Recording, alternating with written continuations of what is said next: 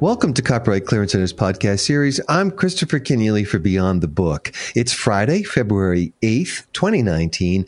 Our weekly guest on the show is Andrew Albanese, Publishers Weekly senior writer. He joins me today from the magazine's offices in New York City. Welcome back, Andrew. Hey there, Chris. So for the last 4 years, Andrew, this is the week of the year when we usually catch you somewhere in a European capital where you're huddled with editors of trade publishing magazines from around the world. And this year, though, you and PW are doing the hosting, 2 days of meetings and discussions on the state of the global publishing business right there in New York City. Yeah, that's right. The gang is all here in New York, and we've had some good discussions so far, and some special guests have visited with us. We had Marcus Dohle, CEO of Penguin Random House, of course, come in for a chat with us. Peter Hildek-Smith will be joining us later today, and we're learning a lot about the state of the global publishing business, as we always do, and what things are looking like as we head into 2019. And following a theme we've discussed quite a bit in our most recent talks on this podcast and in Frankfurt, the outlook for 2019 is generally pretty stable throughout the world, if not exactly robust. Well, you have editors there, Andrew, from Book Report in Germany, Livre Hebdo in France, The Bookseller in the UK, Dos Deque in Spain, Published News from Brazil. So you're using a lot of your language skills there.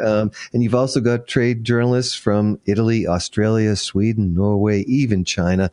Give us some highlights from the various regions. Yeah, so basically so far we've only really gotten through the European territories and some of the bigger territories, and I can give you some of the takeaways there. For example, in Germany, where a strong holiday season reversed what had been sort of an alarming sales slide from 2017 and actually pulled the German market, second largest book market in the world, I should mention, into positive territory. So it was a volatile year, but the German book industry actually ended a hair above where it was last year, just about like 0.1% above.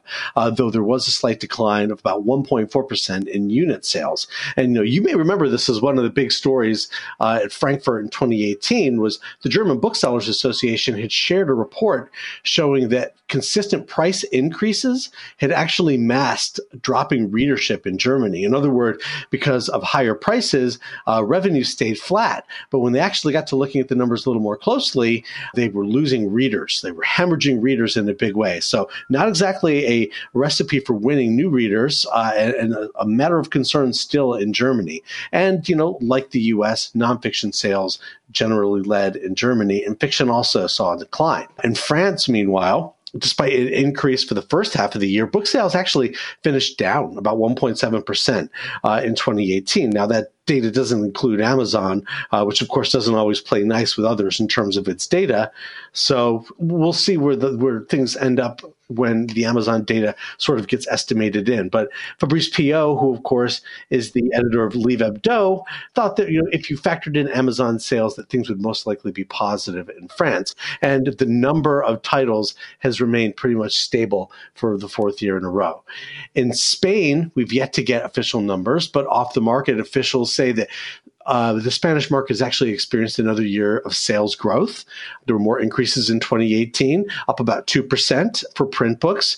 And our listeners may remember that the recession has hit Spain very, very hard. After many, many years of decline, they lost about 30%, 40% of their sales volume. And that's now starting to come back. And that's, of course, good news for Spain. Javier Celaya from Dos Deque reports that Spain is finally recovering from the financial crisis, adding value, and that the growth there is being driven by digital. It looks like for the first time in 2019, digital sales are going to surpass 10% of the total sales in Spain, and that's due to the growth of ebooks and, wait for it, audio. Audio is a huge driver in Spain now. And also, I should point out, library sales. In fact, libraries have been booming in Spain, and libraries in large part are credited with saving the industry from really cratering during that global recession. And sales have actually risen to a pretty substantial percentage of publisher revenues. And of course, libraries kept people reading. Well, with the London Book Fair opening in a month's time, Andrew, what did you hear from the UK? Still to come. More to come from the UK later on in today's meeting. But, more on what's going on there next week. We can pick up what's going on in the UK. But a general trend, not only in the US, but around the world, and certainly in the UK, is politics. The US has not only lost its mind, the world seems to have lost its mind. The political stuff is really just driving a lot of publishing activity and a lot of concerns in publishing. It's a consistent theme we've heard, and we definitely heard it among the UK. But here's what I can say, what I've heard from our UK counterparts, the bookseller from Philip Jones, is that the print market actually grew both in value, very slightly, and in volume in 2018. About a 2% increase, and just maybe a 0.3% lift in volume over last year. And it's not only in the U.S., where Michelle Obama, by the way, has made an impact. We heard that her best-selling memoir, Becoming, was a major Christmas bestseller and gave a real holiday boost to British booksellers. And here's an interesting note, too. 4 of the top 10 best-selling titles in the UK this year were debuts. So something interesting to look at there. And unlike in the US, where the final numbers are still to come but ebooks actually are predicted to have grown a little bit in the UK. In fact, ebooks are probably going to fall in around 5 to 10% growth in the UK. And digital audio, like it is here in the US, surging in the UK as well. And also, like we're seeing in the States, the number of independent bookshops is also on the rise in the UK. That marks 2 years in a row. But of course, Brexit remains a source of major tension, and there's a complete lack of certainty. And, all the major associations have been lobbying very, very heavily on what's going to happen in the copyright arena and about the free movement of staff post-Brexit. And all of this is weighing very heavily on the UK in particular, but on the British publishing market. And Philip Jones from the bookseller says this is something that's been uppermost on the thoughts of UK CEOs when they thought about what they were going to be facing in 2019. So I have much more to report on that next week once we finish our meetings, but I can sum things up so far by saying that the book business globally is generally stable by the numbers and quietly concerned by the politics, which in any language translates into uncertainty. When CCC's Beyond the Book returns, Andrew Albanese explains why the fight over controlled digital lending may be going out of control. I'm Christopher Kenneally. I'm Mark Rotella, Senior Editor at Publishers Weekly and host of the new PW podcast, Publishers Weekly Insider. Each week, we'll talk to PW editors, authors, and other industry guests about the biggest and most exciting stories and books in the world of publishing. New episodes of PW Insider premiere every Friday. So listen at publishersweekly.com/PW Insider or wherever you get your podcasts, and be sure to subscribe to PW Insider on iTunes.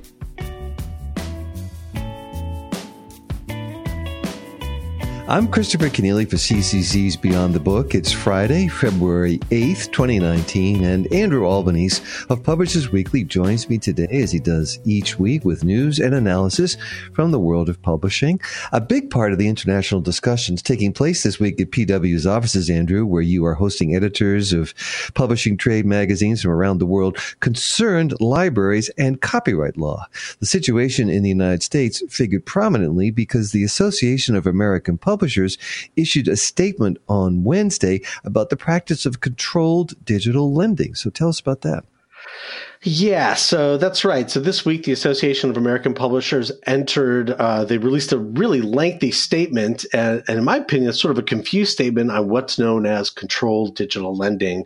And for our listeners, we talked about it recently, but I'll just review briefly what that is. Controlled digital lending is an emerging practice in which a library will scan a print copy of a book that they have legally acquired, a backlist book, not a frontlist book, and then they will loan that PDF, that scan, like it would loan the physical book using a DRM-protected one user, one copy model. And crucially, while taking the print book that they made the scan from out of circulation while that digital copy is in use. So specifically, AAP officials took aim at a 2018 white paper on controlled digital lending of library books. It was co-authored by Harvard University Library copyright advisor Kyle Courtney and David Hansen, who's the Associate University Librarian librarian at Duke University. And that paper, which was released last fall, offers sort of a legal justification for CDL, we call it, which is controlled digital lending, and a 2018 position statement signed by a number of librarians and scholars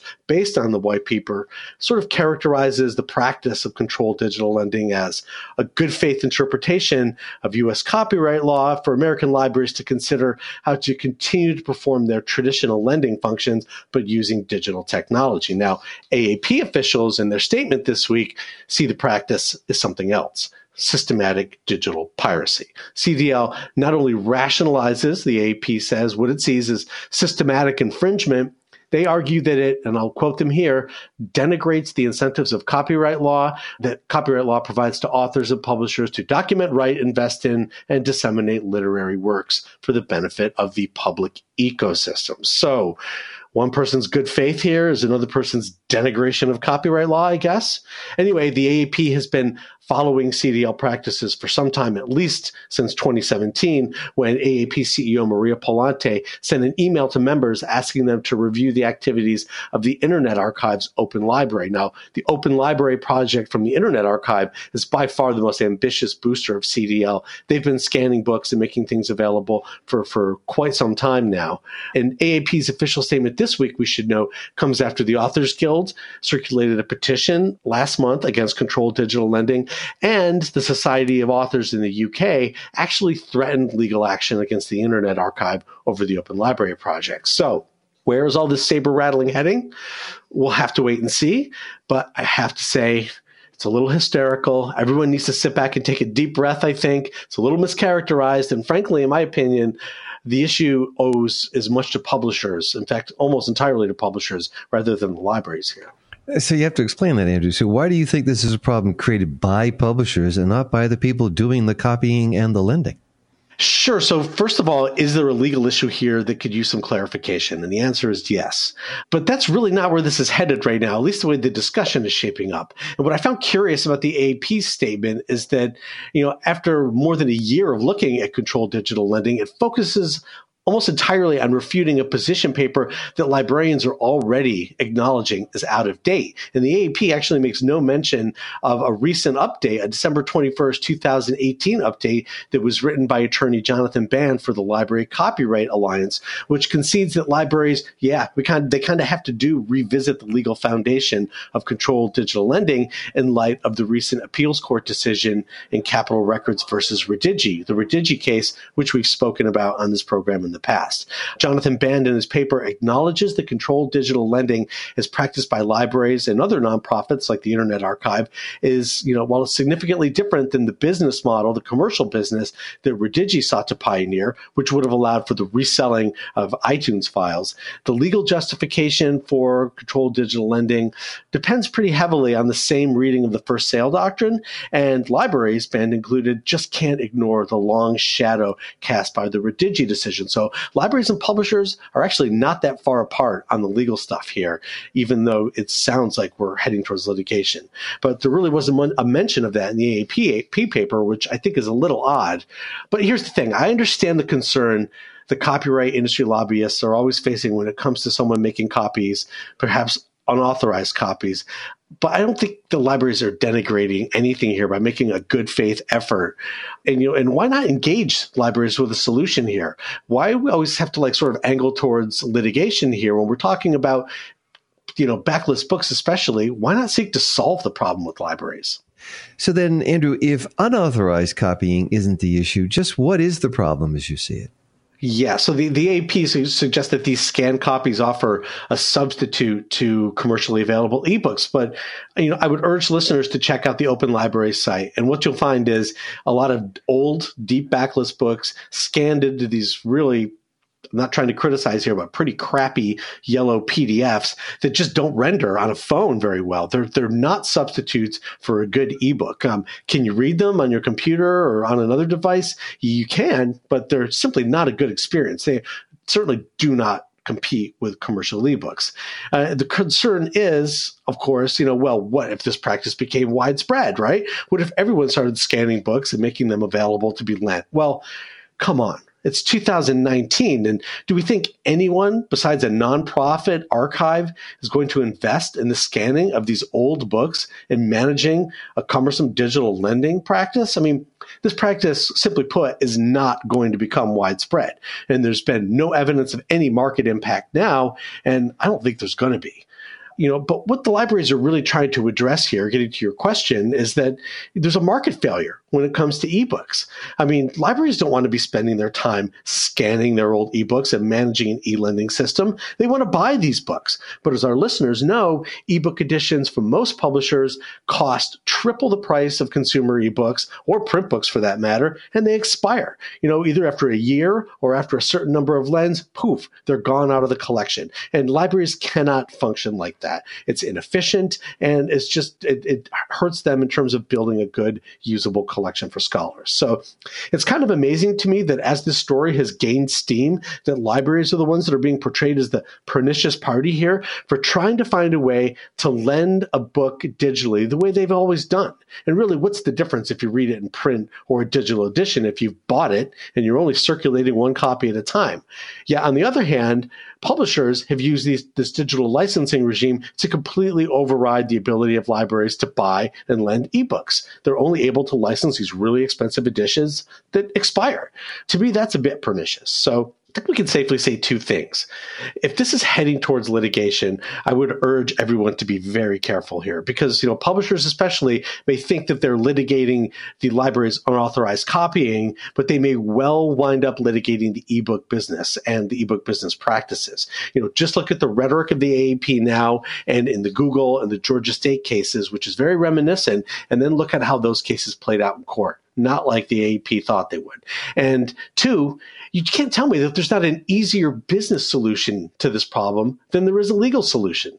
So, libraries don't want to be scanning these books. They don't want to be going to court. They want to be buying them and archiving them and making them available on a one-to-one loaning basis like they do for print books. And finally, I'm just going to close by saying that in 2019, the idea that we're still setting our hair on fire over library book scanning, I just find that astounding. Andrew Albanese, Publishers Weekly senior writer, thanks for speaking with me today and every Friday on CCC's Beyond the Book. My pleasure, as always. Coming next on Beyond the Book, at the end of the 19th century, many local railroads in the United States became consolidated into giant iron networks. The anti-competitive practices that resulted soon made these trusts, also called monopolies, a hot political issue. More than a century later, a new rebellion is gathering strength against domineering players on the digital network. The digital network that is our new railroad for e-commerce and much more. A leader in that effort is Lina Khan, whose January 2017 article for the Yale Law Journal, Amazon's Antitrust Paradox, argued that the e-commerce giant has amassed a level of market control that is damaging, not only to its competitors, but also to society. Lina Khan was recently named to the Politico 50, a list of thinkers whose ideas are driving politics. She spoke with me ahead of this weekend's PubWest 2019 conference in Santa Fe, where she will deliver a keynote address. In many regards, Amazon has become a form of infrastructure for 21st century commerce. So if you're an independent merchant, an independent producer, and you want to reach consumers in the 21st century digital markets, you have to ride Amazon's rails. Amazon now captures $1 of every $2 spent online, and that share is growing significantly. Over 50% of all American households are Prime consumers, are Prime members, and around 99% of Prime customers stop engaging in any real price comparison. So Amazon's capture of online commerce and of the infrastructure of online commerce is quite significant, and it's able to use that dominance in ways that I argue are bad for competition. Amazon Antitrust and the E-commerce Railroad, next on Beyond the Book. Beyond the Book is produced by Copyright Clearance Center. Our co-producer and recording engineer is Jeremy Brisky of Burst Marketing. Subscribe to the program wherever you go for podcasts and follow us on Twitter and Facebook. The complete Beyond the Book podcast archive is available at beyondthebook.com. I'm Christopher Kenneally. Thanks for listening, and join us again soon on CCC's Beyond the Book.